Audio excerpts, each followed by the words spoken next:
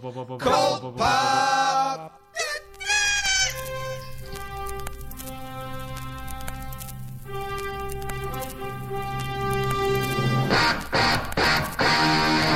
Oh, I got a live one here.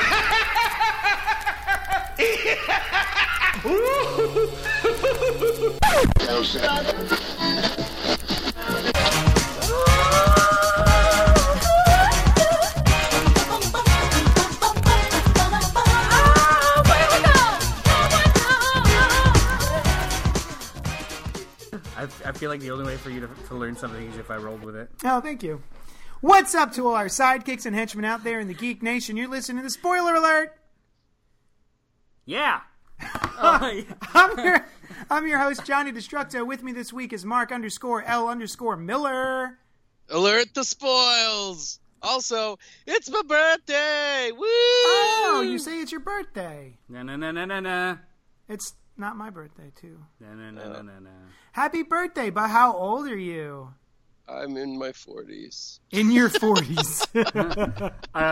The better half or the second half? Or is the second half the better half? Because you're closer to the grave. It's closer to the grave either way, I think. True. We're all dying right now. Yes, a little bit. This podcast is helping us along. It is. Also with us this week is Noel. Yeah, no, I don't have a fun moniker. Just Noel. No, just Noel. Yeah. Cool. Yeah. It's not even like a cool name. It's one syllable. Noel. Like it's not even nicknameable. But it's not even one syllable. It tries to be Noel. two syllables. That's Noel. if it's Noel. Noel. Has anyone? Can I give you a nickname? Oh shit, no. But but go ahead and try. Yeah. What about Grassy Knoll? Like a null? Actually, yeah, that's happened before. Oh, okay. I can't wait to get my marriage annulled. Annulled. What about Noel deGrasse Tyson? Ooh, that's pretty good. Noel deGrasse Tyson? That's pretty good. Yes. I sound like a chicken magnet. Tyson chicken. Magnate. I was like, what? Yeah. So anyway, guys, I'm sorry. We should probably get to the show. We're here to talk about this week's Overrated. comic books, but first, we are going to get onto some correspondence. From the web. Pew, pew. And, all right, so here's the deal. 2 weeks ago or so, Christopher St. Saucy Goodnight wrote in, and I read half the email because I got halfway through the email and then said, fuck it. Wait, before we keep going with this, I've actually been thinking about this for about 3 weeks now. Speaking of nicknames, where did St. Saucy come from? Oh, I don't know. Hey, I don't think I want to know. Christopher, A name like Saint Saucy. Yeah, where did the Saint Saucy come from? I thought I thought in my imaginary world, I thought that it was something that you guys coined for him at some point in this relationship. We did not bestow it upon him, no. Oh, No. so I'm assuming he's just the patron saint of saucitude. It could Of be. snark. Maybe he. Yeah. Yeah. Okay. Well, maybe it's actual sauces. I'll get my mind out of the gutter. Maybe he is a connoisseur of multiple types of condiments He's and just sauces super and into marinades ranches and honey mustards. I try to give him the benefit of the doubt, but he did send me a nude selfie. He did. I remember that. So it's that kind of saucy. Yeah. All right, sorry, continue. All I right, apologize. so I'm going to finish the email that I forgot to finish last week, upon which he had reminded me, I didn't send an email this week because you didn't finish my old email. It's an interactive show. So here we Do go. this. Sending this again because apparently JD forgot this email. I will never not send an email, JD, angry face. Loved Action 1001 and Bone Parish, which I bought because I told the artist I would after saying on Twitter I wished it was anywhere but Boom Studios, and he called me out on it. I liked Doomsday Clock, but it's taking so long to come out it makes my head hurt with the continuity of when did this all happen? Edit, I typed this way before you guys got to the book during your discussion, and I totally agree with everything you are saying. Shadow Pact was Detective Chimp, Blue Devil, Nightmaster, Nightshade, Enchantress, and Black Alice, and, I think, Ragman. Yes, Ragman. You can't forget Ragman. While the Day of Vengeance mini that came first was really good, Shadow Pact was lacking. Hopefully, this book doesn't go down that path. And by this book, he means Justice League Dark, I believe. Yes. I checked out Bone Parish because I promised what the fuck? We just read this. Boy, am I glad I did. Loved the art and that variant cover, and I thought the story was interesting. It's a bit like Bendis' MGH plot from a lot of his Marvel books, but who cares? Bun is kind of. It's also a bit like a book that a guy named M.L. Miller wrote. Called. Well, I was gonna. Oh, go ahead. Called Grave what? Trancers. There you go. Yeah. I was gonna ungeek it. It's mutant growth hormone. There you go. MJ Yes. mutant growth hormone. Yeah, it was for a anybody drug that's that took attention. place in the Marvel Universe that people could take that would give them superpowers for like a a little day. bit of for a this little bit of time. or He continues, Bun is kind of the James Patterson of comic books. He has a new series starting every month, it seems. Fortunately, this one is said to be 12 issues and done. So that's good news for my pocketbook. Can't wait to hear what you cover next week. Leviathan, hopefully. Chris, St. Saucy, good night. I have a question for Chris. I in previous episodes I had also heard his Correspondence. love for variant covers, and I was wondering, is it no, this is a genuine question, because I don't suffer from variants, but I will, I like the odd coolness factor or which one is my favorite. Does he just always go after variants? Chris, do you just always go after the variant because it is a variant, or are you ever selective and like, you know what, this one may be 1 in 100, but I don't like it as much as the other one, and walk off? Is it the hunt, or is it a favorite thing? Is it the completest, or is it just like your preference? Like that one's cool, yeah. Yeah. Sub question: does your shop charge extra for the variants, and do you pay those extra costs? I wonder. Like, does cost a factor? Yeah, but trying to think if eight there's variants anything- is a bit much. There's got to be a reason why you're going to go that far. Yeah. Oh, we got one from Michael Del Sol, which includes he attached. You know, you can send an attachment in an email. He attached a little bit of sass to this one. Middle finger. Uh-oh. It says, "You haven't read my previous emails, so I'm guessing you won't read this one on the air either, which is fine. ... Sass. But please read Batman Kings of Fear and review it. On both shows, preferably with Randy too, if possible. I mean, just... wow. Justice League Jones." Wait, the WoW is in like I loved it, or the WoW is in like don't know. Are they a part of the book team? No. Justice League Jones, no. No. Justice League Jones really likes Justice League. He does. And he didn't like us for a while because we didn't like Justice League. Back, it was the New 52 Justice League, which was pretty terrible. It was awful. Yeah. Jim Lee Justice League. Yeah. So, here we go. Here's one of the emails that he's right, I didn't read. Here we go. So, hold on, guys. Have you guys read Saga number 54? I'm on issue 6 of Saga. You're almost there. Close. Good. So, Close. this is going to spoil Saga number 54. It's going to be a name of a character. I don't even fucking know who they are, and by the time I get around to issue 50, You'll forget. I'll forget who they are. It's fine. Or not care. So Lying Sloth. So it says, guys, first off, I want to say thank you again for your podcast and getting me back into comics years ago. Your podcast, along with Gutter Talk, is the only comic podcast I continuously have been able to listen to. I'm not quite sure why. You guys are a bunch of assholes. But whatever. I enjoy it even though I don't always agree with you. For example, I love the Snyderverse of movies. Release the Snyder Cut. And hashtag. And Tom King's Batman has been pretty shitty for his entire run. Eat a wiener. Good ideas, but poorly executed by someone who thinks he's being more profound than he is. And if I have to read one more round of bat/cat/cat/bat, I'm going to go nuts. Though I don't pay for that when I borrow it digitally from my friend who downloads it completely legally, he tells me. Side note, I went to Comic-Con for the first time this year for the sole purpose of meeting Mark_L_Miller, but he didn't go this time. Jerk.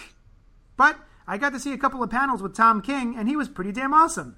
So I'll read and even buy myself some of his work, but not his Batman. Ugh.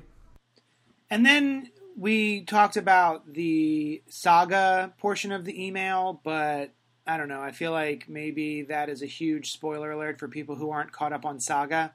Like, huge spoiler. So I edited that out. Basically, none of us knew what had happened, and so it spoiled it for us as well. So fun. But that's our fault for not keeping up with Saga. Anyway, here's the rest of the email.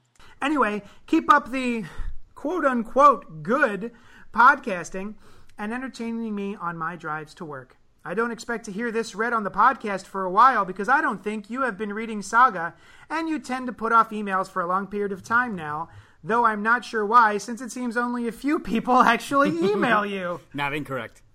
Mainly, I just wanted to let you know there are still a couple of people that listen and enjoy. Oh, and you should read Tomasi's run on Superman. Truly excellent stuff. Bendis will be good, but I'm worried about what he's doing with John and Lois. Although he won't completely get rid of them, he is screwing with the good work Tomasi put together and never got to finish. Justice League Jones. Man, it's a whole lot of backhanded compliments? There's a couple things that I would love to... Oh, it's here. I have an opinion. Yeah? I have a couple of opinions. One about the Snyder Cut. I say do it. I don't like those movies very much. But I would watch a Snyder Cut. I would watch the shit out of it, if anything, just for like seeing the process and letting everyone shut up. Mm-hmm. Yeah, just do it. Just get it over with at this point, because so many YouTube channels will just die down. Yeah. Well, that's true. They'll just go away because they have nothing else to bitch about. I think it's going to be good after fucking the first two pieces of shit by Snyder. No. Oh yeah, let's give him a third chance. Well, it's already done. Just do it. Who cares? Know. Tom King's Batman. No, I don't disagree. The beginning of it was a little off, but he hit a stride, and it's fantastic now. So I'm okay with it. He hit a stride and then a wall at issue 50 with the wedding. Yeah, I was okay with that. I don't know. I'm having a little trouble getting back into it after that. You didn't like the quick 3-issue arc about Mr. Freeze? Dr. Freeze? I haven't finished it yet. Professor Froze. Professor Cold.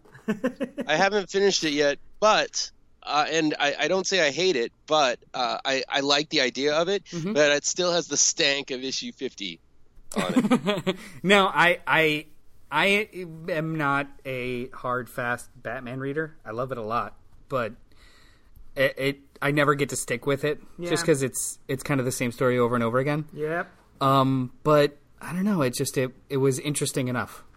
He took it further than I thought. It's 12 Angry Men, basically. Oh, I'm talking about in totality. I don't mean. Oh, okay. Those 3 issues are great. Just finished them. Drawn they're by only 3 Lee Weeks. Yeah, they're great. Yeah. And it does have the stink of the wedding, but because he's angry now. Well, that was really only in the first issue. The rest of it is much, much more subtle. Oh, okay. Although it does get mentioned in fucking Masters of Fear or whatever the fuck it's called. Does it? Oh, that he's just angrier now? Yeah. I don't know. That's like a line that was dropped in. Nothing else about that issue actually feels like it happens in any current universe. Yeah. My take on that is I did not like the wedding issue, and I'm glad that part is over because now I'm back to enjoying the Batman series again. I didn't like the wedding issue, but the last little beat, the coda at the end, where this is a large elaborate plot. That's like classic comics. That kind of hooked me in. The fact that Flashpoint, Thomas Wayne is back there. What the hell? Yeah, weird. And Evil Skeets and Evil Skeets. It's enough to keep me hooked. And apparently he's got 103 issue story he's telling. So this is halfway through. I'm cool. Everything else he does is fantastic. Mr. Miracle is amazing. Yeah, Mr. Miracle's good. And the Vision. Yeah, the Vision is amazing. Even God, what is it? Sheriff of Babylon. Yeah, there you go. All right. Thank you so much for writing us and all of your quote-unquote compliments, Justice League Jones. Let's talk about comic books. Action Comics number 1001 by Brian Michael Bendis and Patrick Gleason. I am still 100% enjoying Brian Michael Bendis' Superman. I know we were all a little dubious at first. We weren't sure, and I have been really digging it. I like this David Mack cover. Oh yeah, the variant, the painted version. I would see if I saw that on that thing. I would buy that one instead of the main cover that they have. I really like the Gleason one too, though. It's classic. Yeah, it's almost reminds me of the Spirit, like a classic Spirit cover. And this whole first arc has had Mac variants. I think I have one or two of them. Yeah. What is this third cover? Oh, is this Francis Manipal? Yeah.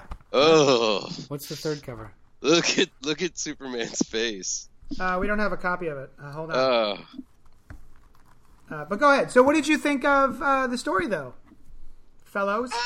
I liked it. I think that I like this underground sort of thing. I like the lengths that they go to get to avoid Superman is extremely smart. It's a lot of fun. I like it that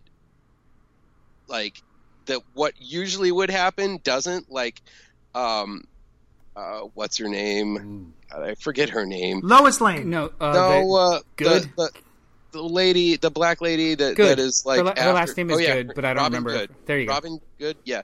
Robin Good. I like it that I mean, the typical comic book story would be that Robin Good has Perry White's ear and that Perry White publishes this story.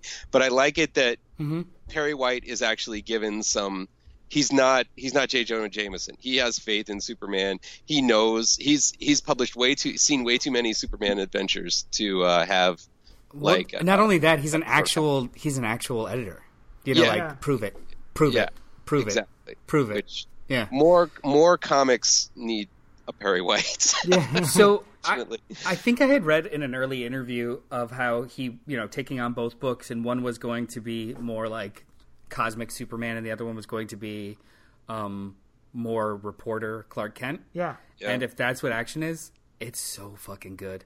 Like watching Clark be a reporter was just something I don't remember seeing recently, if ever.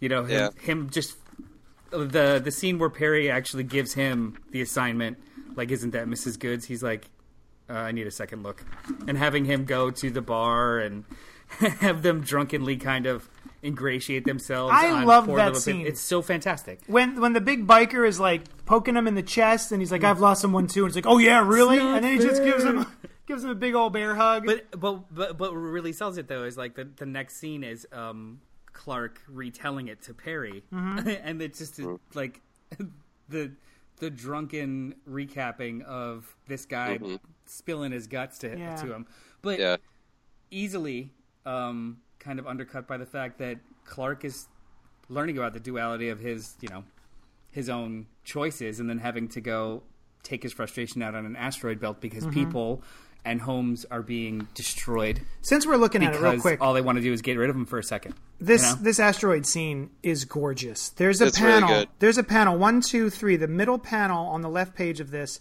where he's just using his finger to hold the asteroids apart from each other while he sits, is gorgeous. And then the last panel of that page on the right side, where you can see the sun glinting behind him. Holy fuck!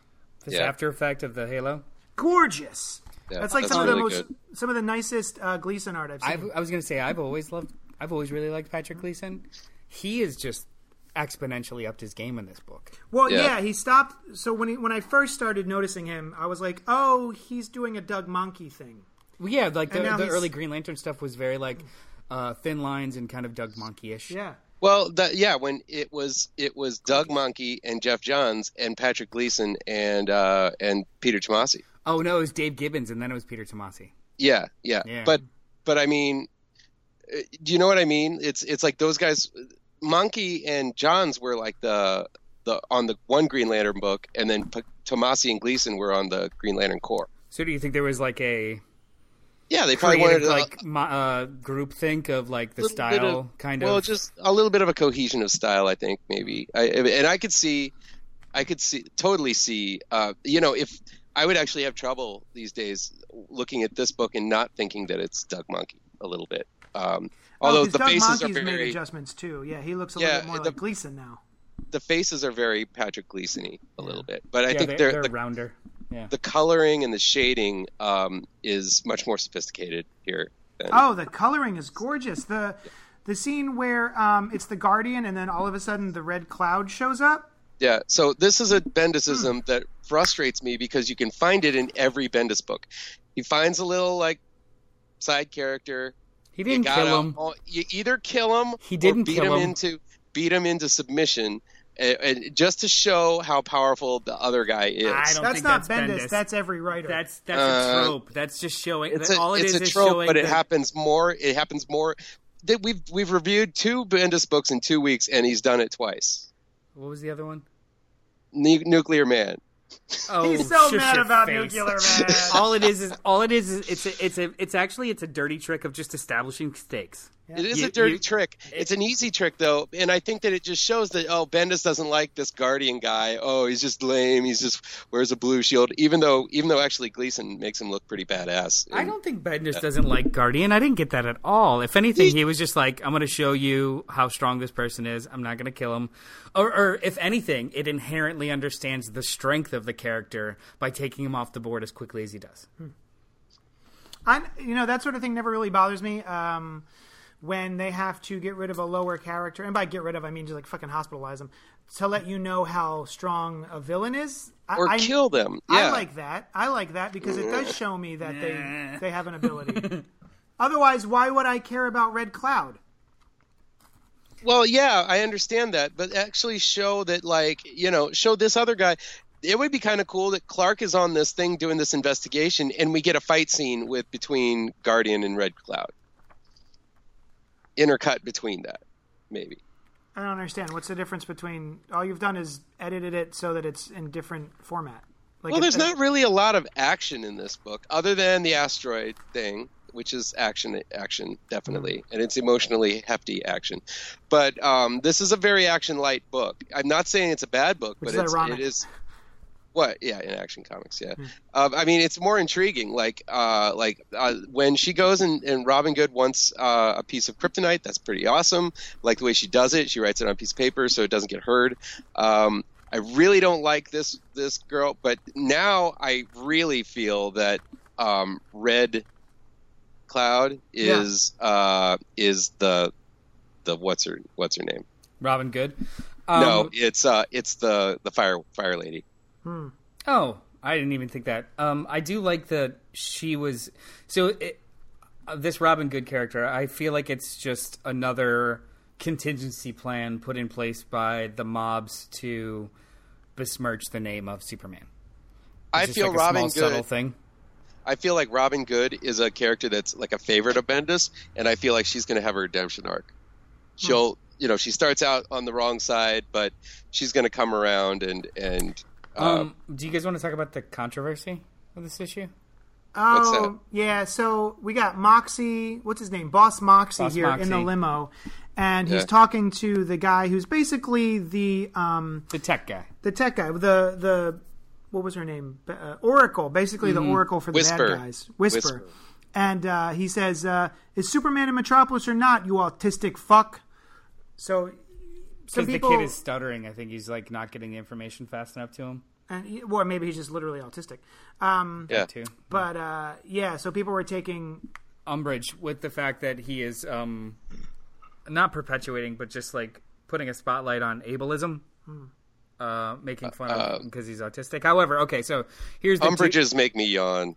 Here's the two sides of it that I do find interesting. One, true, it in an odd way does normalize calling someone derogatorily autistic, but the character is a deplorable character. So yeah, cool. Yeah. However, the other side of that coin is that this is technically in all ages.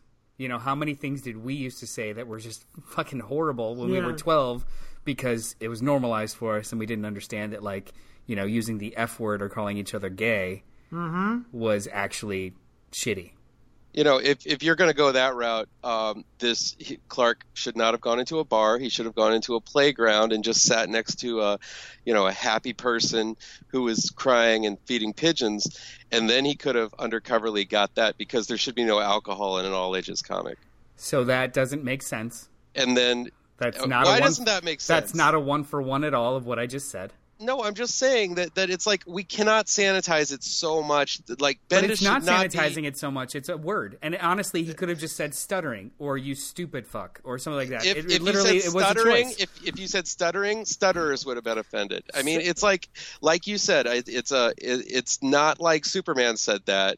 It's this. Yes, but it's the boss. There are kids reading it, and there's subtle differences between how it's used and when it's used, and in context. In context, see, the thing is, like, no one online was blaming Bendis at all. Mm-hmm. It was just like a shitty move. Like, that's not necessarily the way that you should do that because kids are reading this. And he completely agreed. So the one-to-one that you were saying, and honestly, I don't know how I feel about this.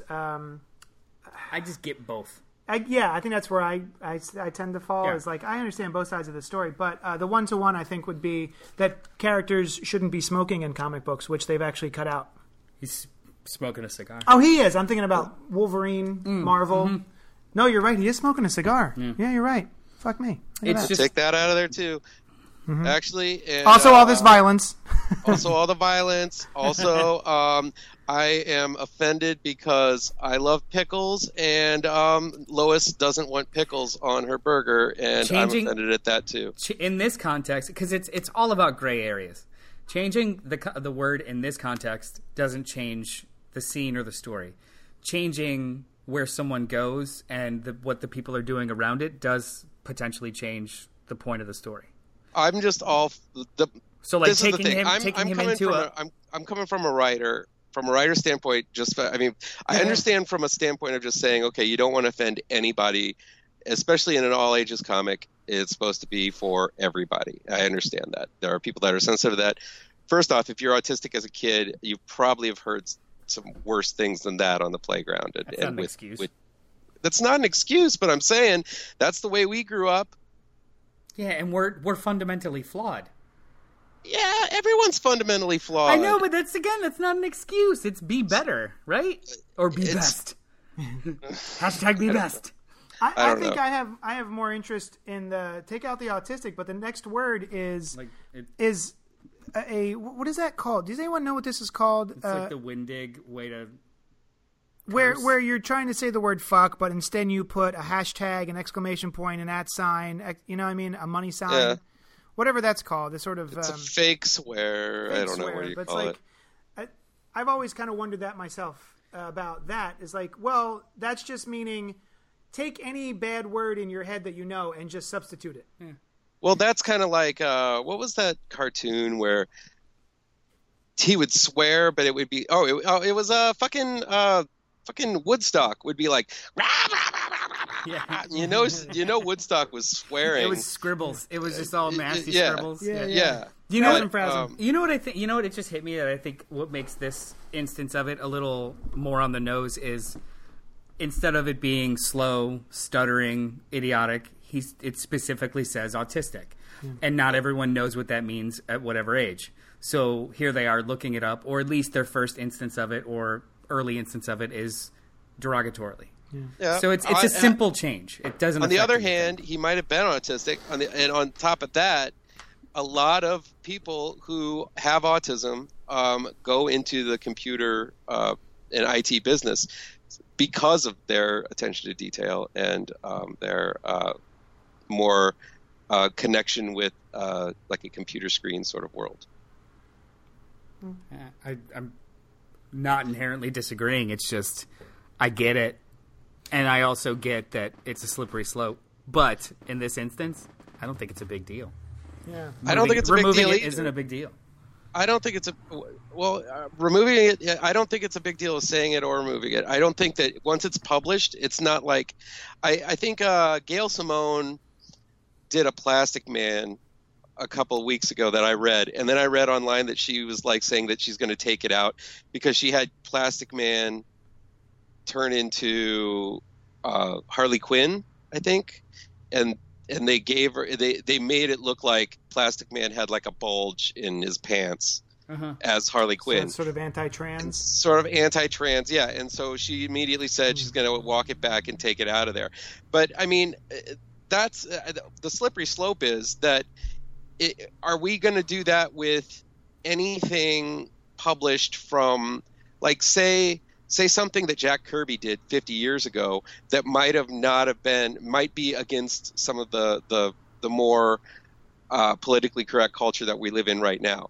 So do we edit that or do we just publish it as is and say it's something of a different time? Well, the answer to that is I think they were just they answered your question a couple of weeks ago with the Shazam book that they were going to publish, a big nice hardcover of the original Shazam stories, and there was a lot of like really stereotypical and racist depictions of Asian people and black people. So they said, you know what, we're not going to reprint this.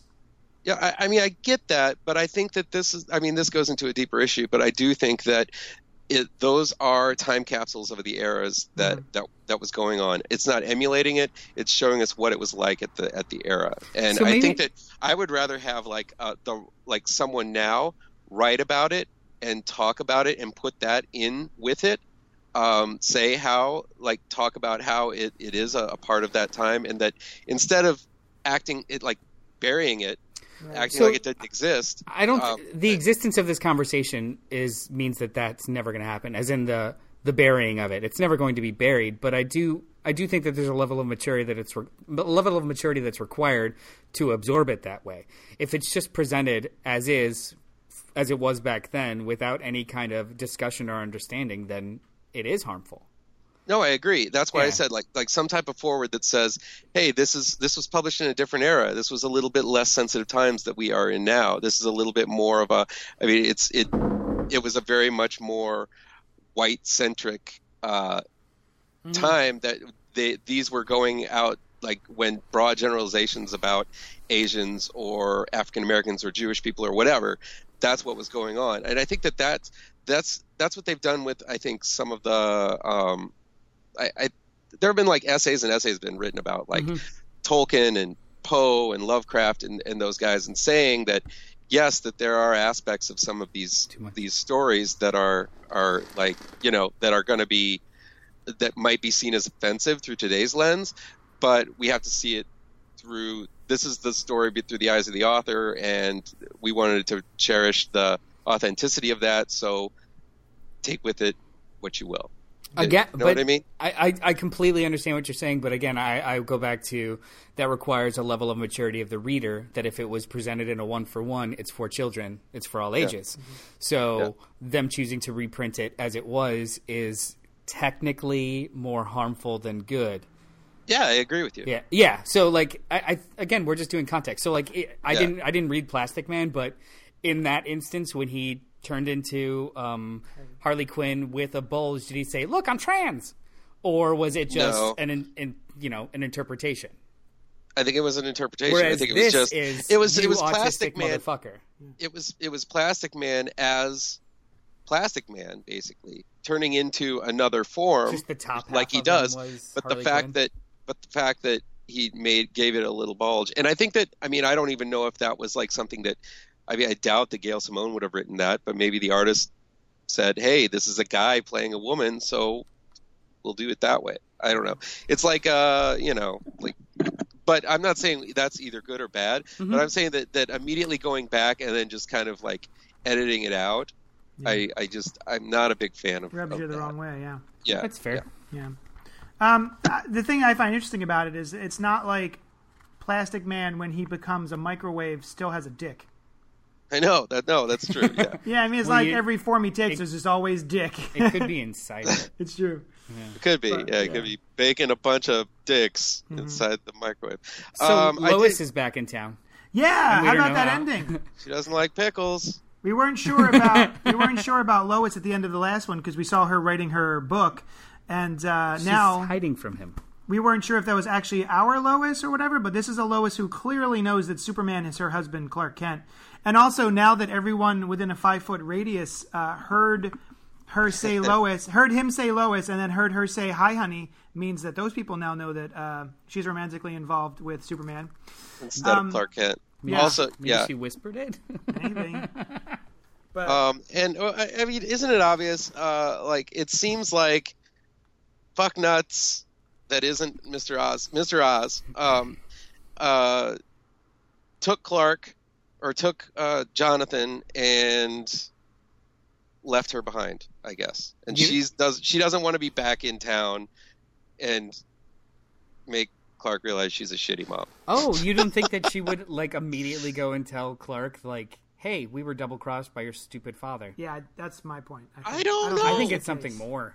She Lois wouldn't is just let her son be like, Yeah, she's a she's badass. hard-headed though. She is a badass. She's hard-headed, and she might not want to admit that she lost No. their son. no, it's the safety of her son. I disagree. The only reason why I disagree is because I think, if anything, maybe Lois would put up a fight and go get him herself or something. But Exactly, she would not keep it from him unless it No. was a different story. She was like, but first I had to publish this book.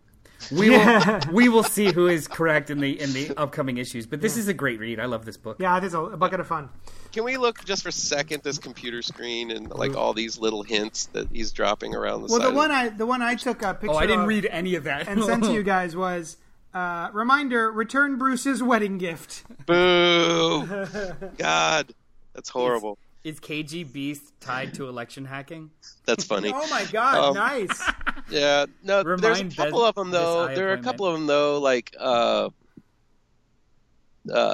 New Queen of the Sea, Mira Queen of Atlantis. Jim Lee. What is called- this? Jen Chen? Jess Chen? I don't know who that is. Which side of the screen is it on? On the top, like right corner, sort of like thing. Investigate Jess Chen. Chen. Yeah, and then there's like Red Tornado Year 1. Huh. What's the future of Checkmate? All these like little things man. that. It's Black Label Pitch, Red Tornado Year 1. Oh, kind of- nice. That's cute. Reminder, Bendis eye appointment. Call Yeah, because he that's just pretty had funny. the staph infection and lost his vision for a while. Cute. Call Byrne, what does he know? LexCorp main number. Yeah, call Byrne. What does he know? That's pretty. I like that one too. What is the Superman theory? Hal Jordan called again. Sounds he'll be out of town a while. Batmite conspiracy follow up. This might be my new favorite part of the book. Thank you for pointing this out. Please Miller do and- this every issue. Yeah, Miller and Ramita. Question mark? Question mark? Question mark? Stuff like that. It's cool. I just don't know if this is like, are these little hints at maybe some things that might happen in the future, or if this is like just more of I think it's just a mix him of being both. cute, him being cutesy. I think it's mostly cutesy. yeah. Story idea. There might What's be a the couple future of them. Checkmate? Yeah, underfunded, underused. What's the future of Checkmate? That sounds like something he would follow up on. Things like that. But anyway, it's Nifty. your cousin called, said that she and the dog are fine. It's pretty This is funny. great. Yeah, we just spent 45 minutes on this. I apologize. That's okay. I mean, that's the thing. He is one of the things that I really have to commend Brian Michael Bendis on this is that he seems to be writing a lot of stuff for these issues. Oh, Yeah, you there's- can tell he's loving it. Yeah. Yeah, which is it's palpable. It's pretty great. Teen Titans number 21, written by Adam Glass with art by Bernard Chang. I like the Teen Titans again. This is great. I love this. Okay, so let's take Jeff Johns' original run. Like the one with Blue Devil. Let's take some early Suicide Squad Uh-huh. and a pinch of Damien and throw it in a blender, and this is what you get. Yep. And also, there's- Gold Balls from X-Men. Yeah, for some reason. Well, what I thought was so cool about this lineup, because we, in preparation, read the 20 and 21, like this new direction for the group. I don't know anything about Wallace, Kid Flash, Wally West, but he's a bit of a dick. Was he always a dick? Is he always like that? His job over in Flash is to get angry and run away. He Nice. does that All right, so he's perfect here. every He's issue. actually kind of more interesting here than he is in Yeah. the Flash Is he? books, if Yeah. I may. Yeah. Well, yeah, definitely. Well, one of the things with this is the issue before this had Red Arrow and Robin kind of going around, and it was Red Arrow, Robin, and Kid Flash all going around and talking about their disenchantment with their their what do you call Justice those? League. Well, with their mentors. With their mentors, yes, Yeah. and how Cheshire and I guess no, not Cheshire. Shadow is Red Arrow's mother. Shadow. Oh, yeah, from Green And Arrow. so Shadow kills someone right in front of like a Red queen Arrow after she's paralyzed her. Damien's mom, Talia al Ghul, does the same thing, and Wallace is extremely pissed off at his what do you call it? At his mentors right now, just for, I don't know, because Speed Force. Because Speed Forces. Yes. This is such a wild book. Like, these characters that I don't know, immediately they're expendable. They kind of are, yeah. Is Roundhouse going to be the Thunderbird of this group? Right.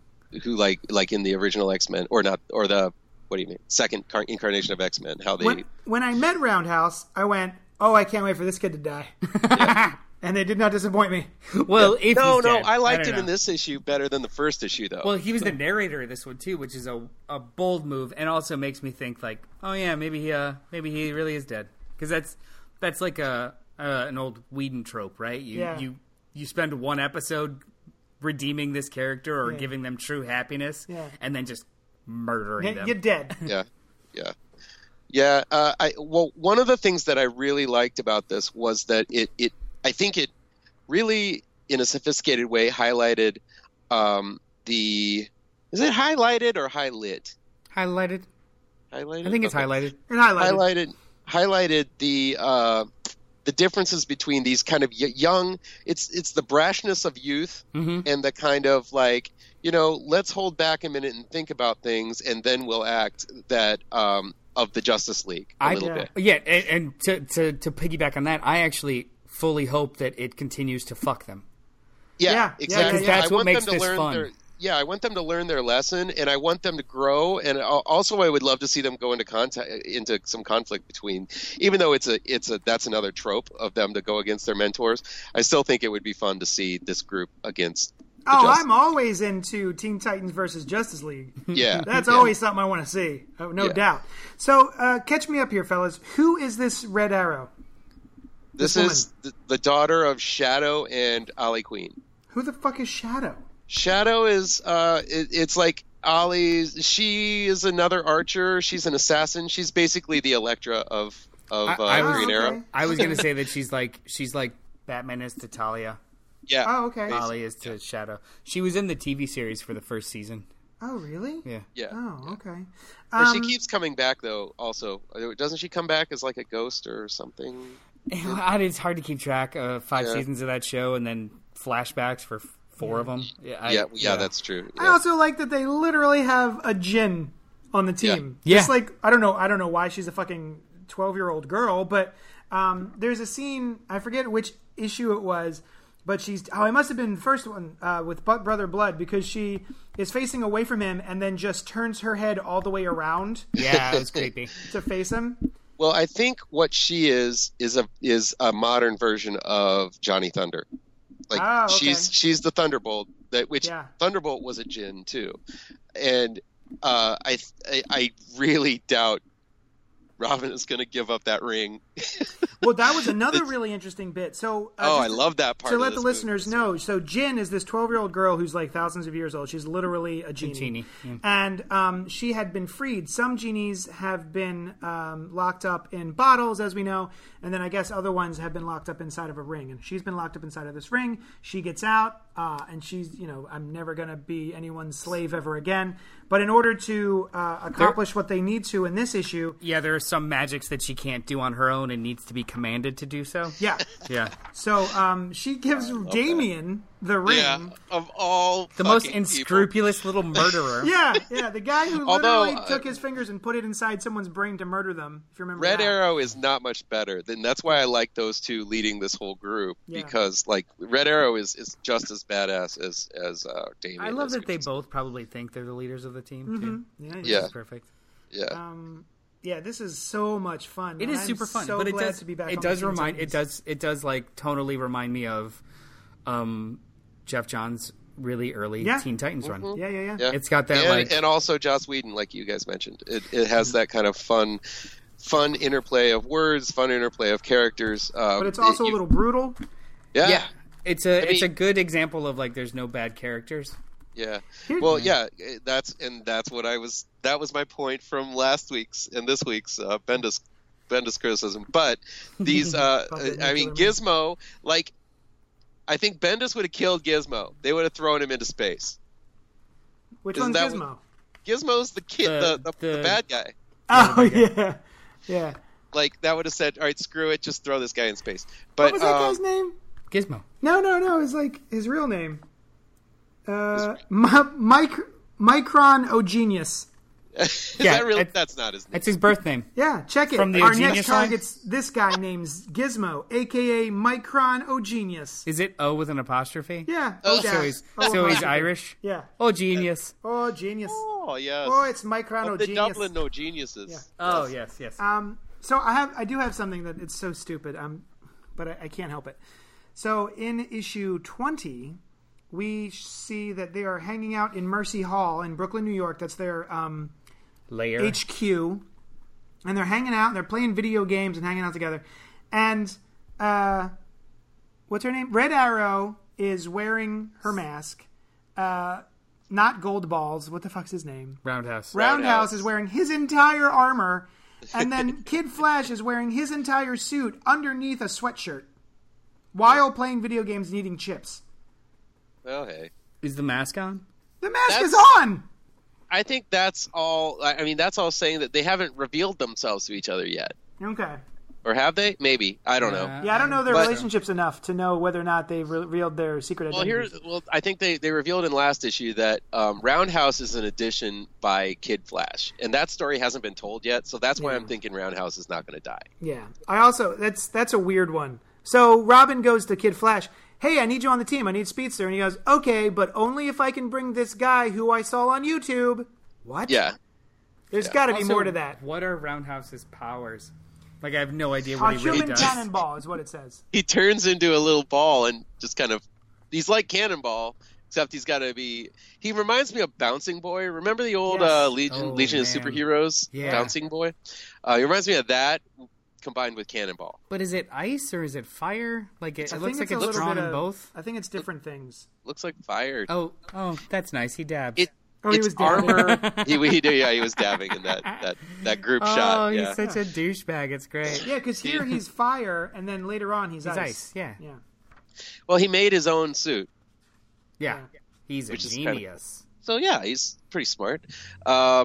Yeah, I mean, and well, we haven't talked about Smash yet. Oh, do you think I about her? like Smash. Wait. Oh, yeah, it's Crush. Oh, it's Crush. Sorry. Smash is very different. She's a verb. It's cool. Yeah, but Angry Verb is her name.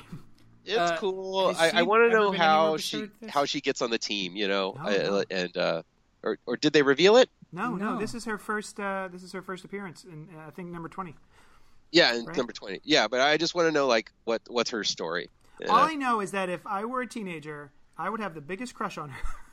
Yeah, Yeah, I'm super into Crush. yeah. Crush is cool. Smash. Do you have a crush on her? I do now. Yeah. Do you want to smash with Roundhouse. Crush? You want to She's smash with underage. Crush? Be a gentleman. Roundhouse has a crush on her. Yeah, he likes her. does. Actually, I don't know. How old are these people? I guess they're teens, so yeah. Well, Everyone but Damien. Damien's the little guy as usual. yeah, a little Damien's baby. like 13, right? They aged him up No, a year finally. Damien's. Oh, I think Damien's like 11. And No, No, they nope. aged him up. He's like 12, 13. It He's, hap- he's a teen, technically. It happened in the what was it? Was it Jeff Johns' Batman? I'm sorry. Yeah, Jeff Johns. No. There was a. I remember it was DC Universe Rebirth.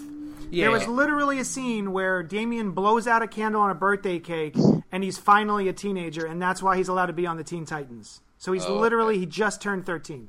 Okay. Yeah. So Jin is a little bit younger than her, I guess. Him. Yeah, I guess she's Just 12. going to be 13 too. Well, they But call she's her actually they call her 13. like a 1,000-year-old teenager. Yeah. I think they're like, I would say the age ranges from 13 to 17. Yeah. Because Red Arrow is probably like late teens. Also, this variant cover is gorgeous. Yeah, who is this? I don't know, but it looks like it's digital art. It's a digital painting, but it looks almost like CG. Visually, one of my. That's awesome. Oh, I don't want to change. Sorry, No, but no. I was looking at the artwork, and I love it when she goes into Gizmo's brain, and it's a hedge maze, and they literally show her wandering around the hedge maze while in the middle of the maze is the actual like reality where Robin and Red Arrow are like trying to talk her through it as well. And I just think that was a really good visual. Just a juxtaposition between the mindscape and the real world. Yeah, I like that. They mushed them all together. The variant cover is by Alex Garner, and it's fucking gorgeous. See it. It's a fun All right. book. We're all on board for the new Teen Titans. That's awesome. Oh yeah. It's nice to be back because it's a team that I have a really soft spot for, man. I really like the Teen Titans, and I have for a long time, ever since the George Perez, Marv Wolfman stuff. And they've never. It's rare that they are able to like recapture that lightning. It's like once every 5 to 10 years that it becomes exciting again. Yeah, I hope it maintains because you're right. I do think that this is a nice mix of teams. And it's not like, oh, we've de-aged Raven again, and we've de-aged Starfire again. They brought in a couple of new characters, a couple of reimaginings of characters or new legacy characters, and like even a couple of new characters. And I think that really, it's the right combination there. This feels like a team that could be a classic in the future, future classic. I agree. Run. So. All right, Kings of Fear #1, Batman Kings of Fear #1 by Scott Peterson and Kelly Jones. Speaking of classics, Oh, This jeez. was a comic. It exists. oh dear God. Does anybody have something nice to say about this book? I am very impressed with the way that Batman contorts his body in the last panel of the page, or the last panel of the book. Kelly Jones does that, yeah. I like it. I like the staples in this book. Oh. What is happening? Oh my God! What is happening? happening with his body? I didn't even notice that was supposed to be his leg. I looked at it about 17 times. He's got two knees, and then it's twisting like to the two right. knees in his. Is that intentional? Oh, Jesus Christ! Oh, so not only okay, I have another costuming. What thing the to bring hell is going on? Oh, yeah. Well, he is trapped in like the Fearverse.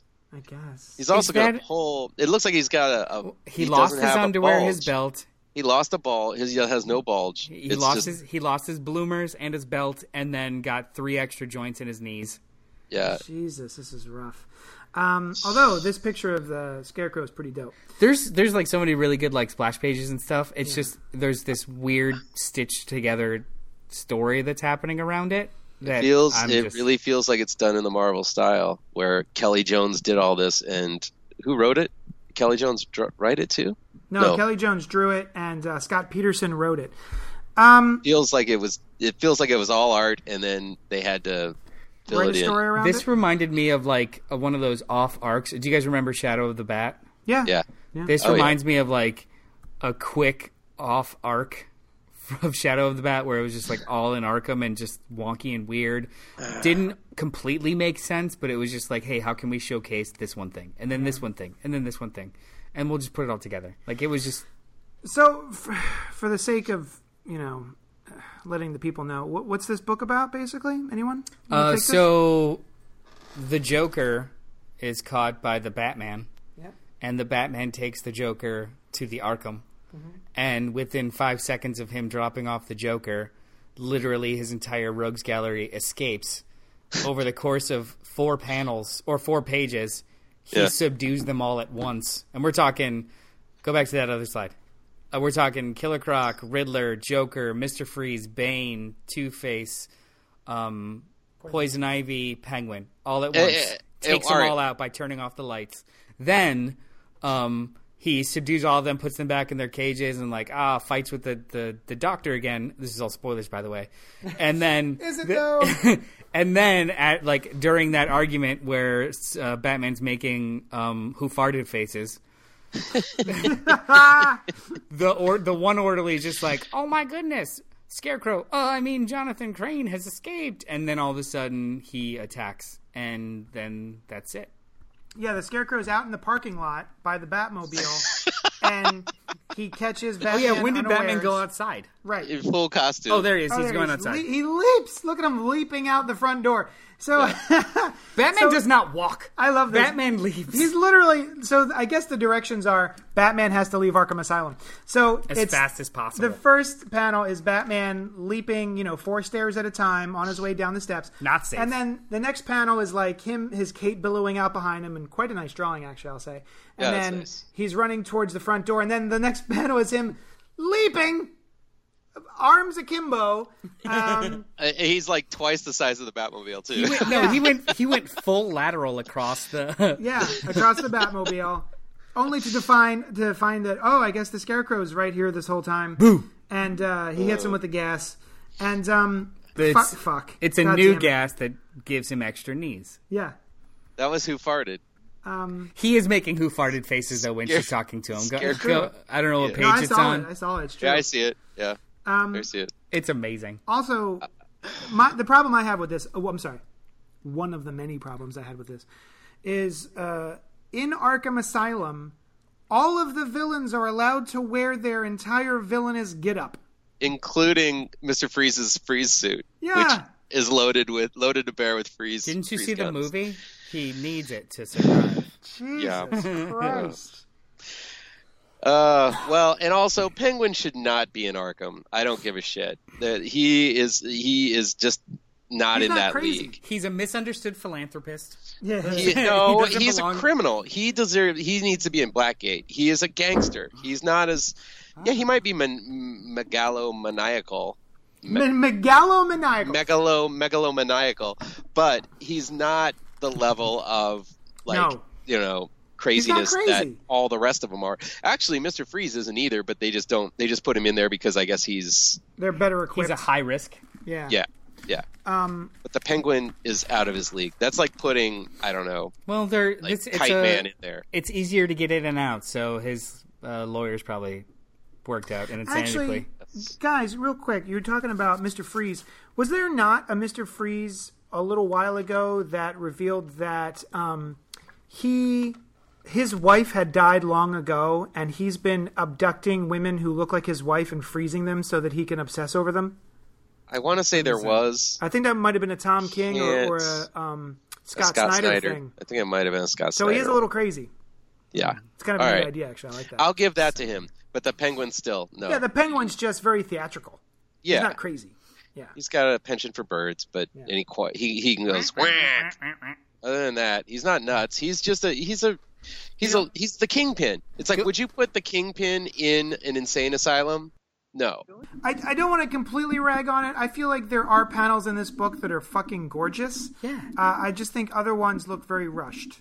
I really like that one page where he's beating up all the Joker's goons, and it's just fist, elbow, knee. Oh, that punch, was awesome! It's like 30 panels. Yeah, it's fantastic. That's one of the best pages of the entire book. I think that was just really well done, and it just lets the art. There's no dialogue. It's just punch, elbow, knee, kick, smile, Joker, and punch.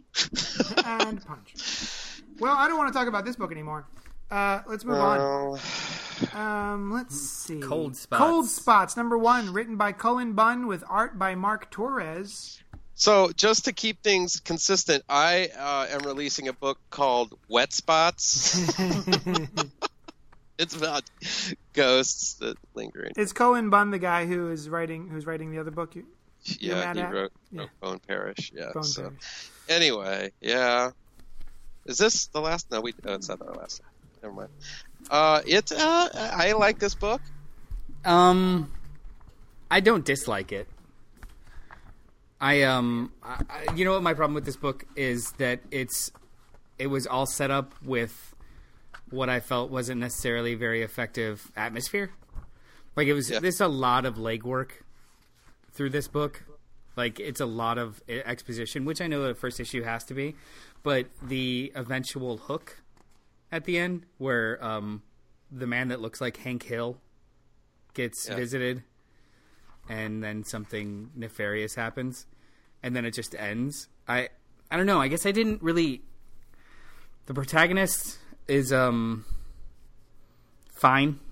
The setup is fine. Maybe I just didn't have enough to hold on to. I don't know. And I'm not a very big horror guy, in comics at least. Very few horror series really keep me for the long haul over a premise. So I don't know. What did you like about it? I think the first 5 pages are done really well. Effectively it's paced. Effectively paced, and you're right. I think it sets up the atmosphere really well. I like the look of the ghosts. I do feel like, and this is with a lot of Cullen Bunn stuff, it's stuff from movies that I've seen before. Mm-hmm. This could easily be a Cal McDonald mystery. You know Cal McDonald? I don't. I was going to let you keep going. Steve Niles did a kind of like a Hard Knocks hero named Cal McDonald, who basically was a paranormal sort of detective. And just novels or comics? Both. He did both. Oh, nice. But they were he published them all through Dark Horse, I believe, or maybe I think it was Dark Horse. Was this around the same time as 30 Days of Night? It was like right after. It was like his second big hit, I think. But he was popping pills a lot, and he was very haunted by sins of the past, just like this character is. I agree that the main character is very hollow. I don't know a lot about him. I don't know if I like him. I don't know if I dislike him. It's just that he really just kind of goes around and he's kind of morose the entire time. Well, the only character we get, like. Yeah, I mean, the only character we get is at the end. I think that works if you have an acerbic kind of detective sort of guy, but then it's I don't know. So this is not unlike the conversation we had last week when it came to Pearl. Like it's you have so much space in this format to hook you into a person or a plot. If you don't do either super successfully, then it just feels like it's more of a mediocre missed opportunity than an amazing setup and this person that I want to know more about. With his introduction, I forget his name already. The character. Do we even get his name? Mopey Gloomy Salat? Yeah, with Wolverine jacket. Yeah. He is immediate in his opening scene. He's immediately set up to be antagonizing.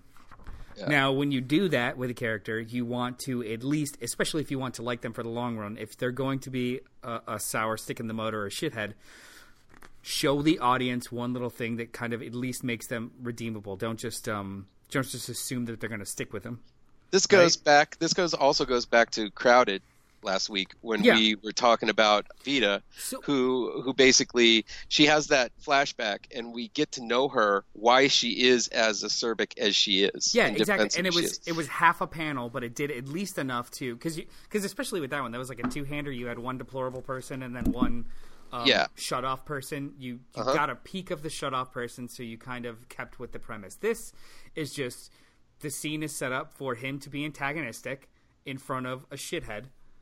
Yeah. And the only thing we get is his appeal to this woman, Grace, or the woman whose child is named Grace. Maybe. Yeah. Maybe it's his kid. I don't know. It's a lot of presupposition and nothing to really hold on to make me want to give a shit where he goes next. Can I chime in? Please. Yeah, sorry. I disappeared to go to the bathroom real quick, but I came back. Yeah. And we have the book open. Here's my review. The book is open. On the table right now. I can see a double-page spread here. I read it today. I read the book today. I'm looking at the book currently.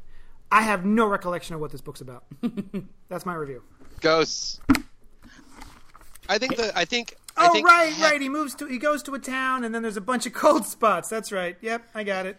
The first 5 pages. You're right. The first 5 pages are like it's only like, it's 5.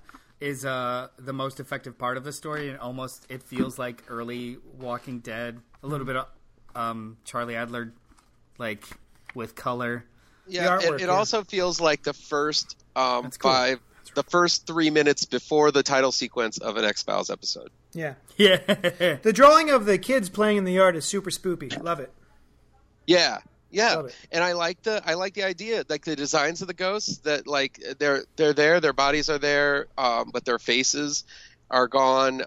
They're kind of smeared out with their eyes glowing. It's like, they're I don't know if it's their souls are gone, but maybe it's just their spirits are there. I don't know if there's a difference between a spirit and a soul, but just for lack of a better religion. word, like their actual physical being is not there, and but I just like that look. I think that I wish more thought would have been put into the main character as much as thought that goes into into the design of those ghosts, because those ghosts are really memorable looking. I could see them.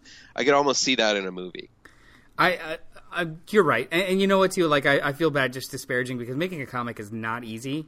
No, but so this is not an abject failure. It's just, for me, I need more than a premise. Yeah. A relatively familiar, if not hollow premise, especially if it's a familiar and hollow premise. I need a character that's going to make it different or a palpable journey for me. Mm-hmm. And I just didn't have it with Motorcycle Jacket Man. Personally. One thing that I don't. The only reason I know this about Cullen Bunn is because like it's kind of common knowledge that he lives out in the middle of nowhere, I guess, and he just writes and writes and writes, and he does a lot of that stuff, and that's why he's all over the place, like every other. Just what Christopher Goodnight, or was that Christopher Goodnight, or was that the other listener, Justice League Jones? They commented on how it seems like there's a new Cullen Bunn book every month. A new series. It's just one person talking to another person. There's never, and even all of those feel a lot like the same kind of back and forth. It's like he's kind of an asshole to the other guy who's being kind of an asshole or trying to be secretive or take advantage of him. It's like very solitary. It's like a very solitary story where there's just this one. And so I just wonder if that's saying something about him as a writer, that maybe he just has these solitary interactions with people, and that's what he's basing his story on. Well, like in hindsight, we're talking about the introduction of the protagonist, Motorcycle Jacket. Mm-hmm. Yeah. In hindsight, maybe not introducing it, or maybe I would not have introduced him as like immediately antagonizing with somebody you're supposed to dislike more, without giving him some sort of redeemable quality. You don't know anything about him other than he's a prick to this guy that's a prick. Yeah. That's it. Yeah. So maybe a ghost isn't enough to keep me, and reading about a prick isn't enough to keep me. So I don't know if I'm going to read the second issue. Also, something as simple as, all right, thing's called Cold Spots. It's obviously about the paranormal sort of belief that, like, when ghosts appear, the temperature goes down. He's wearing this quote unquote iconic coat. Why not utilize that and say, like, have him take off his coat? All of a sudden he gets cold. He puts on his coat because all of a sudden it gets cold. Just little things like that can actually, instead of people saying, "Oh, it's cold in here now." Oh, it's that happens like 3 or 4 times in this book. It's cold. They say it's unseasonably cold. Yeah. And by iconic jacket, do you mean Wolverine's jacket from Wolverine Origins? Yeah, I did mention we did you that say that earlier. already? Yeah, Sure. yeah. But yeah, I also mentioned Cal McDonald. How Cal were you there when I said Cal McDonald? Oh, I love Cal. But doesn't this remind you a little bit of Cal without the personality, basically? Yeah, a little bit. If he were popping pills and maybe talking to his like little ghoul, his ghoul assistant, I think that would be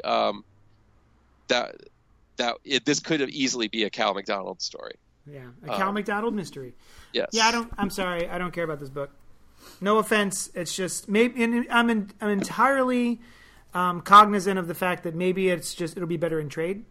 Maybe I need to sit and read the whole thing in one go because it's I don't know. But today, maybe I was just in a superhero mood, even. Yeah. You know what I mean? I often find that I like reading some trades of Cullen Bunn's. I mean, I'm a fan of his work. I think he does a good job with stuff. But I also feel that like he often has a bunch of really good ideas, but in the protagonist sort of category, that's where it kind of falls apart. I think these ghost idea things are really cool. I think he had maybe a really cool visual of an idea of a ghost story, and then it feels like the lead character is just kind of like an afterthought almost. I can't disagree with you. I think I've said. So, The Punisher #1 by Matt Rosenberg. Dolph Lundgren #1. Oh. And that is. Simon, totally Dolph. Simon Kudransky. Simon Kudransky. I forgot to read this book. Go to the cover. Dolph Lundgren. Yeah, it's 100%. Totally Dolph. Yeah, which I just saw on Netflix. Netflix has Kindergarten Cop 2. right now. So You're welcome, let- America. let people know. Got some Dolphs All right, so in there. JD forgot to read this, but I read it. I read it. I would like to go. So like it seems like every 5 years, they change the tone of the Punisher book, and then it switches back. So like for about 5 years, you'll have 2 or 3 writers or one long run of ground level taking out the mob Punisher, and then to switch things up, it's like now he's going to take on the Marvel Universe and all the wackiness. Yeah. So this is a pivot into the wackiness. This is him in the Marvel Universe, a la Fraction's run after Civil War. Like they're making him a part of they're swerving him into the weirdness. Well, did you read the last series that Rosenberg did? No, I saw the what is it, the Iron Man or the Punisher Iron War Patriot? Machine. It's Punisher War Machine. There you go. But I like that one. I think it did. Was it good? I think it actually is. So far with this one, and I have a couple of issues with this particular issue, but I think that they're doing it. They're taking the Marvel Universe seriously, unlike how Garth Ennis kind of had Punisher run Wolverine over with a steamroller. It's not that level of goofiness. It's not like he's taking on the Rhino. He's taking on Hydra, and he's taking on real threats. And so it's not like he's not making. This isn't a comment on how goofy the Marvel Universe is, and you throw this like straight character in there like the Punisher. You're right. A little bit of it is. There's winking that Frank Castle does. Like when he picks up this giant like rocket thing that melts people and he smirks. There's a self-awareness here that I actually really like. Yeah. But you're right. He doesn't change. Rosenberg doesn't change the character, but he does put the character in the thick of some pretty stupid shit, but in a good way. The Mandarin holding people above a Shark Tank. That's fucking dumb, but it's awesome dumb. It's dumb but fun, yeah. But I did like the big action sequence when he goes and he foils this it's a shady like the wharf. dock payoff. Yeah, you're on the docks and there's this shady shipment coming in, and of course the Punisher is there to thwart it. And this big chase scene that happens afterward. I love this giant explosion thing, and then the guy is standing there. He comes up in a motorcycle, takes off his helmet, and looks at it, and in the back of the in the reflection of the helmet, you see just a shadowy figure with a skull shirt, just blowing this guy away with a gun. I thought that was really good, and I kind of like the Shark Tank, yes, over the top, but I did like the assassination though. Oh yeah, that was wild. And I thought that was really well done, where he tries to stop it with his powers, but the bullet is, I don't know, rocket powered bullet, and didn't he say like it's magic? Yeah, it was spinning. It was just there spinning in front of him, and he couldn't stop it. I also like the elevator scene, where he's on the first floor and there's a dead body, and then the door's open, he kills 2 more people, and he keeps on stealing their guns, and he just amasses this giant pile of weaponry in front of him as he's going up the elevator, just killing every guard on his way up. Did you notice that every time there's violence in the panel, it's outlined? Outlined. Oh, in red. Oh, nice. I like that. It was a pretty slick tell. There's a lot about this to like, and I guess I maybe I sounded negative before, but this was fun. This was fun. Like Zemo is cool as hell, like he always is, but like a bureaucrat Zemo, even cooler. Yeah. It's more like the Marvel Universe, cinematic universe Zemo. Frank has no dialogue save for one line that he says off panel. Mm-hmm. So he's hardly in this book, but he's everywhere in this book, which is fucking great. However, I don't know how long you can pull that off. He's Leon in The Professional. Yeah, he's just a ridiculous badass. Yeah, just never stopping, just constantly moving forward, closer and closer to Zemo and Mandarin, which is pretty cool. My main problem with this book is with the artwork. It's pretty inconsistent. Yeah, and I think, well, number one, this artist needs to practice his women and practice them over and over and over again, because anytime there's not a guy in the panel, anytime that there's a woman in the panel, it's really, really roughly drawn. Look at that Black Widow scene at the very end. Horrible. I mean, it was so small I didn't even notice. Let me see. I know. I did notice that Frank has an Apple Watch. The only reason I know I didn't even know it was Natasha, because like the lady looks so goofy in the bathtub, but she has her widow things right there on the edge of the bathtub. Yeah, which I don't think is a safe place to put them. Who's the top left panel supposed to be? So we got so essentially spoilers. Essentially, the end of the book is they all know that it was Frank that assassinated the Mandarin at the UN. Yeah. And everyone is reacting to this news feed of, breaking news of this, notorious killer Frank Castle is blah, blah, blah. But was it Frank? Yeah. Did they show it? That was him? They just showed the last thing you see Frank as, and he steals this shipment of people and he blows up that facility. Or he steals that shipment and he blows up the facility. Then he's at this news conference where basically the Mandarin says to Tony Stark, "Hey, and Tony Stark says, I'm gonna figure out what you're doing. And I'm gonna stomp all over you." And the Mandarin is like, "You're about to witness something just beautiful." And it's basically, I don't know, Kim Jong-il speaking at the United Nations, and then him dying as a martyr, basically in front of everyone. So you are right that we don't actually see Frank pull the trigger. We just see hands load a rifle and set up bears. But then we see Zemo. So the only one that has like wherewithal to get rid of Mandarin is potentially his partner, who thinks he's a loose cannon, which is Zemo. But we see Zemo react to the news also, and you don't show a viewer that as a fake out. You just we don't. This is yet. We don't know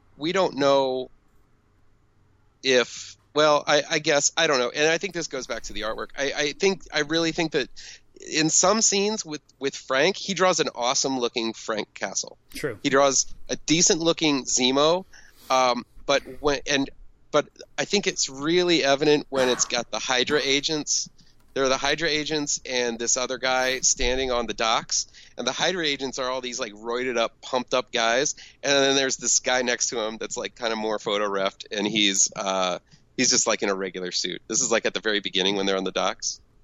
Mm-hmm. And Hydra shows up. It's just it just feels if these two people are not in the same universe. There's an inconsistency. Some of it's beautiful, some of it's weird. I think Frank's like his face changes a couple times. A little bit, yeah. I do really love at first I did. So like there's a splash page in the middle of the book of him full on 2 Uzis going to town. Yeah.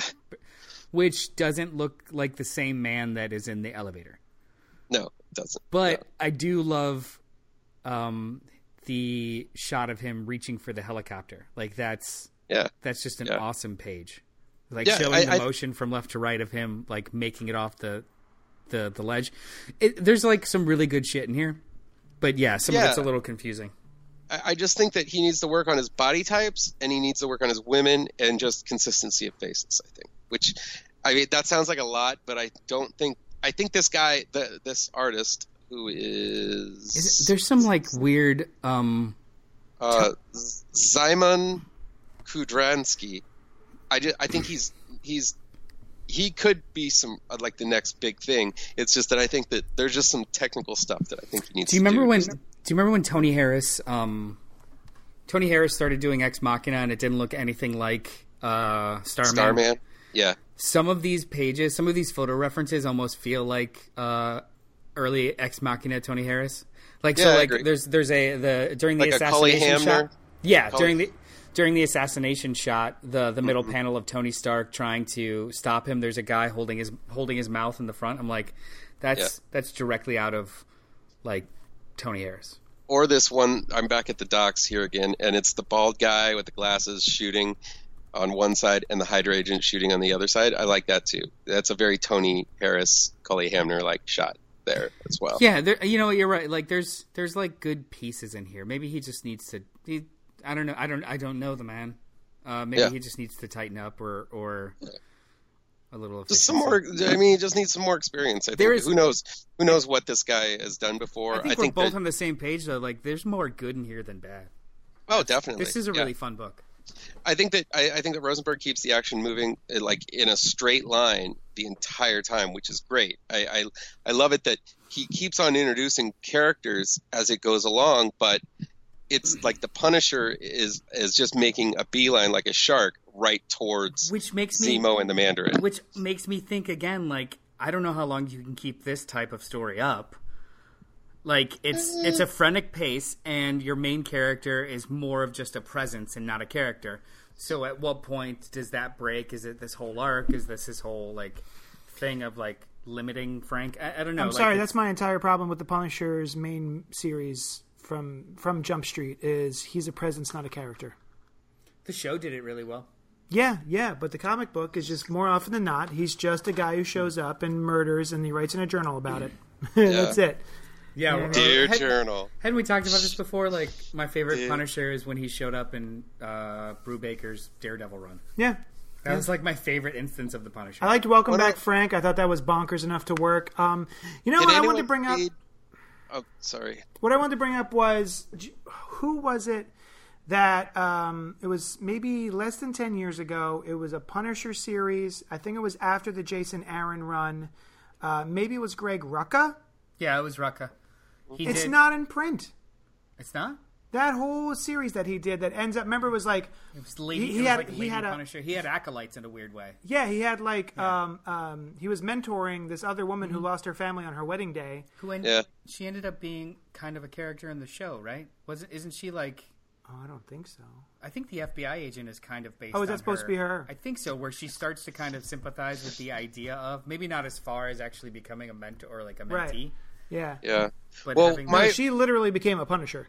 My favorite Punisher is by far it's the very first the Mike Baron Punisher stuff was amazing, but I really loved the Secret. It's not Secret Defenders, but it's something like that where it's like it was Daredevil and it was a couple other heroes at the time, and the Punisher was basically manipulating them to do his dirty work. I think it was written by Chuck Dixon, but it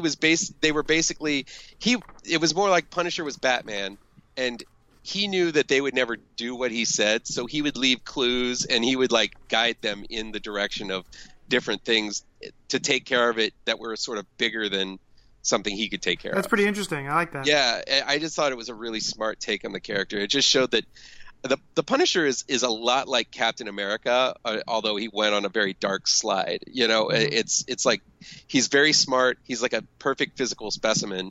He's got the military knowledge. It's just that he's just much darker and overtaken by vengeance and retribution.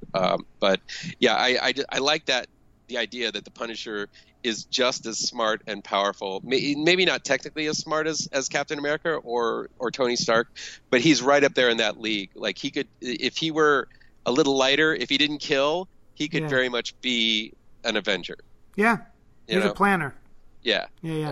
Strategist or whatever it is. So that's it for this week's books. However, the comic books were delivered to my shop today.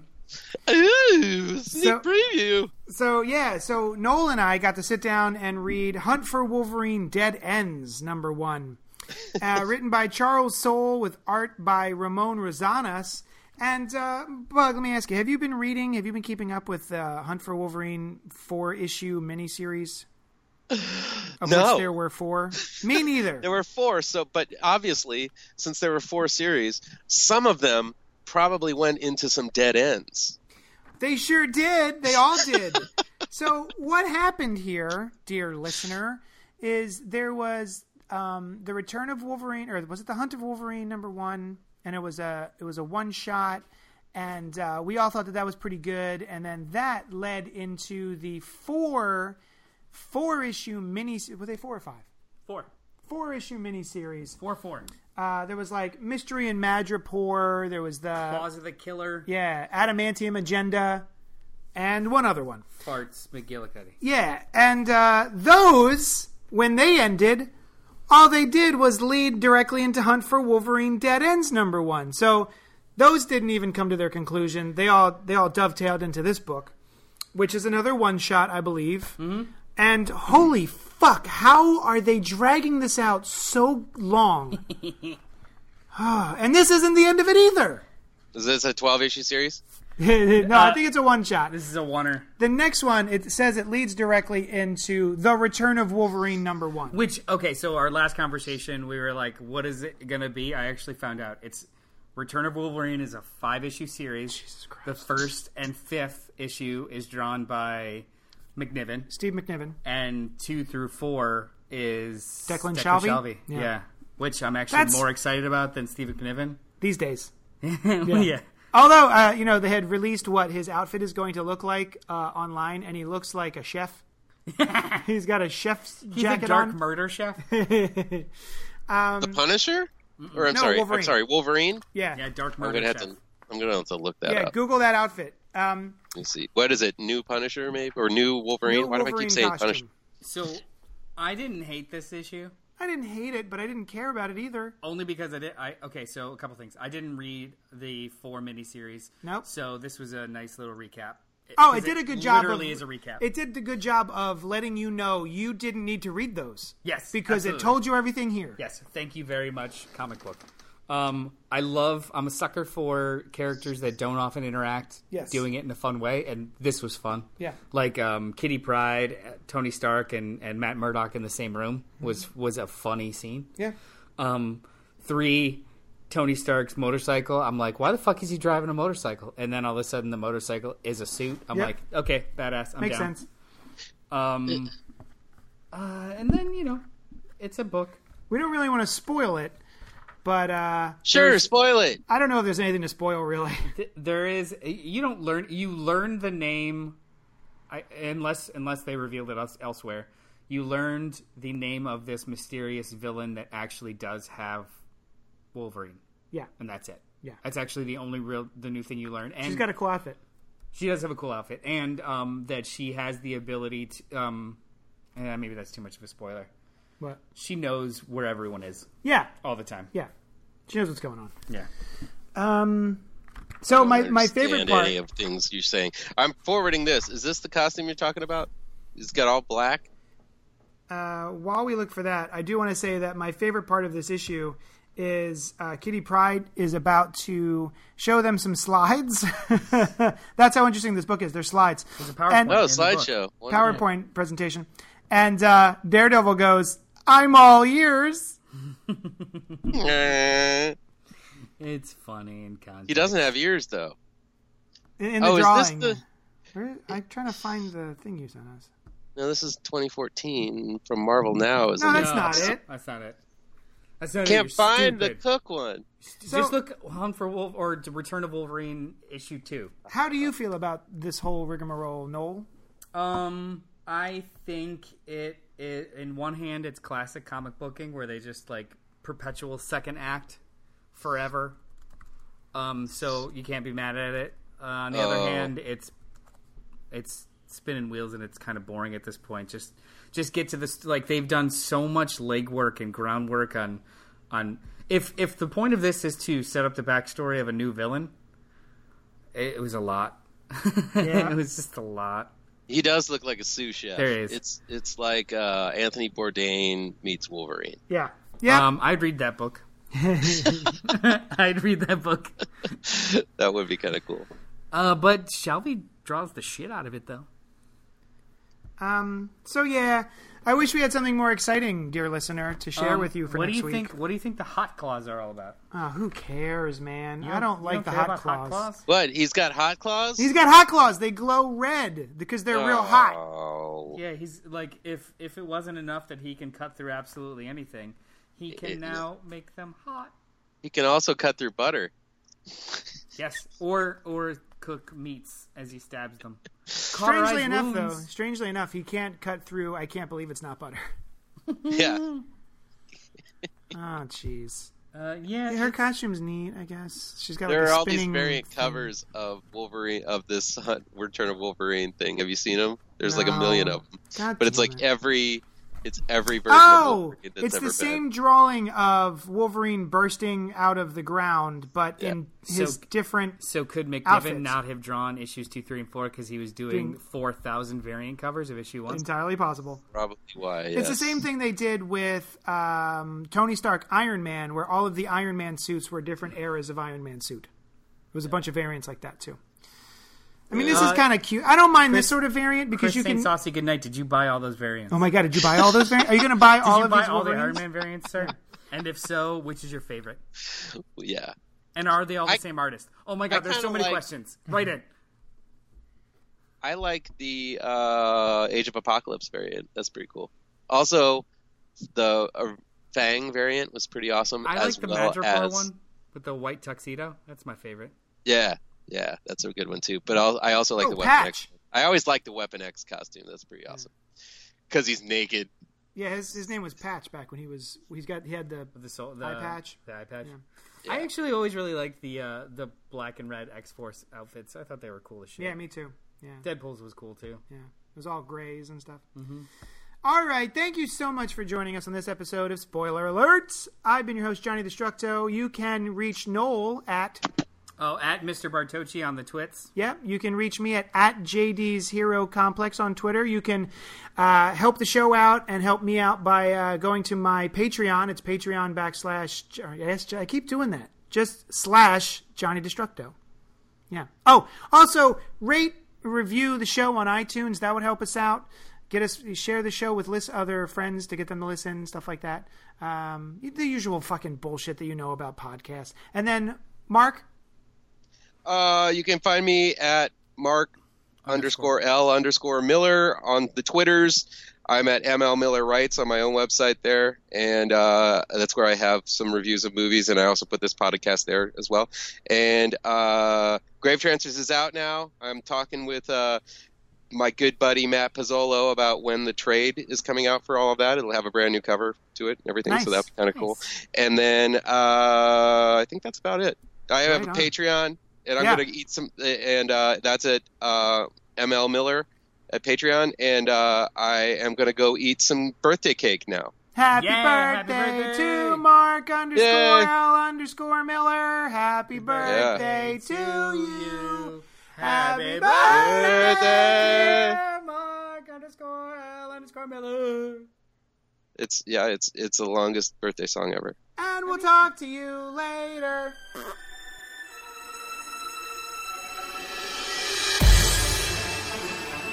Thanks so much for listening to Spoiler Alert. Check out all our shows, including the Cannibal Horrorcast, where we review classic and contemporary horror, Oh, it's so spooky. and Gutter Talk with the Black Tribbles, recorded live every week at Johnny Destructo's Hero Complex in Manayunk, PA.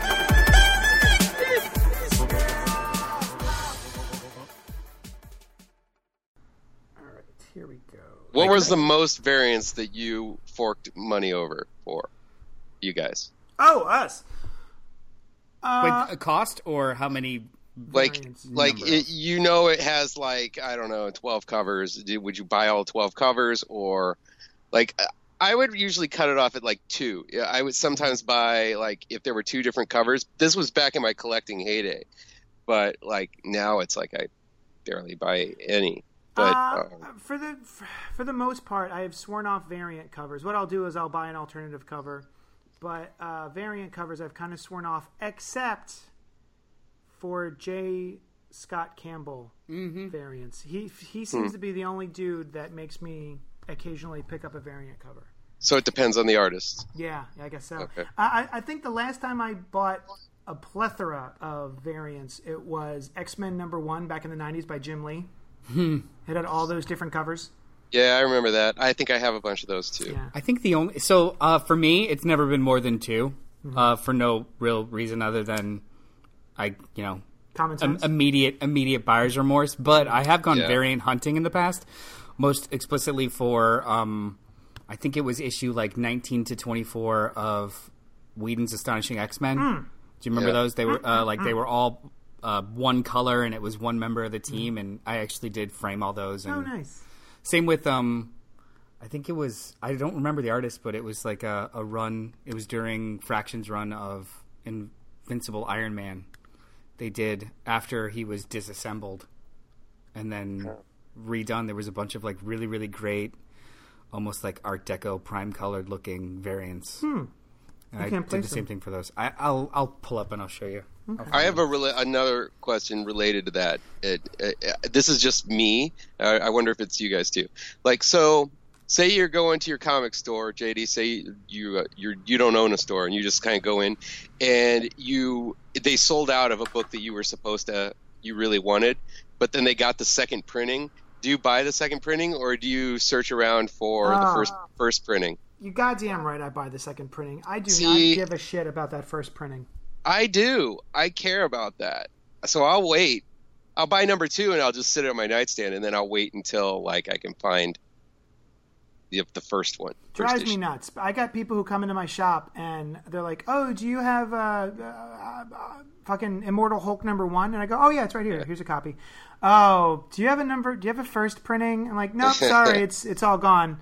Yeah. That's literally why I have the second printing. I know, but for some reason, just second printings in comics, that's still a leftover from my collecting days as well. Yeah, I think that's something you need to let go of. Yeah. Yeah, there's no real reason for it other than the secret hope inside of you that one day that first printing will be worth some money. It'll be, yeah. I'll be able to send my kids to college. I'm gonna polybag that one.